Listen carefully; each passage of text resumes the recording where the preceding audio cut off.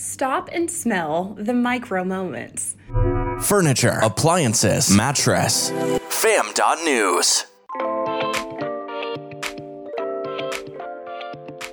Hey fam, it's Adrienne. Everyone's looking for the next big idea, but sometimes you need to stop and pay attention to the micro moments.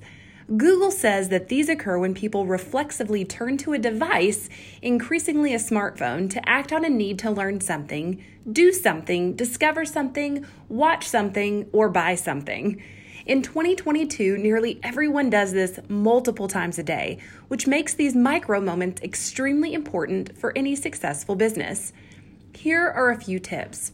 You don't need to be online today. You need to be where the people are. Everything needs to be mobile friendly because smartphones drove 61% of visits to U.S. websites in 2020, and globally, 68.1% of all websites visits in 2020 came from mobile devices, which is an increase from 63.3% in 2019. You also need to create content that connects them with them on a human level. Purple's latest marketing video, Overnight Success, shows people talking about how important sleep is to success. That not only speaks to the basic human need of successful sleeping, as the commercial says, but it also explains how the mattress works without it feeling like an ad. Keep it short. Most social media sites recommend video ads stay between 5 and 15 seconds because people don't have long attention spans. You may have heard that goldfish have longer attention spans than humans, and it's true. If you can't make a video that explains everything in just a few seconds, have it leave people wanting more so that when they can seek out more information on their own.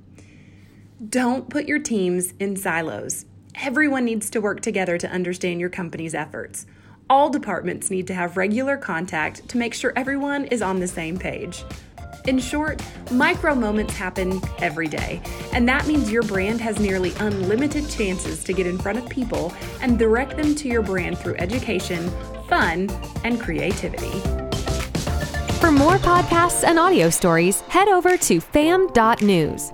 Be sure to subscribe and leave a review wherever you get your podcasts.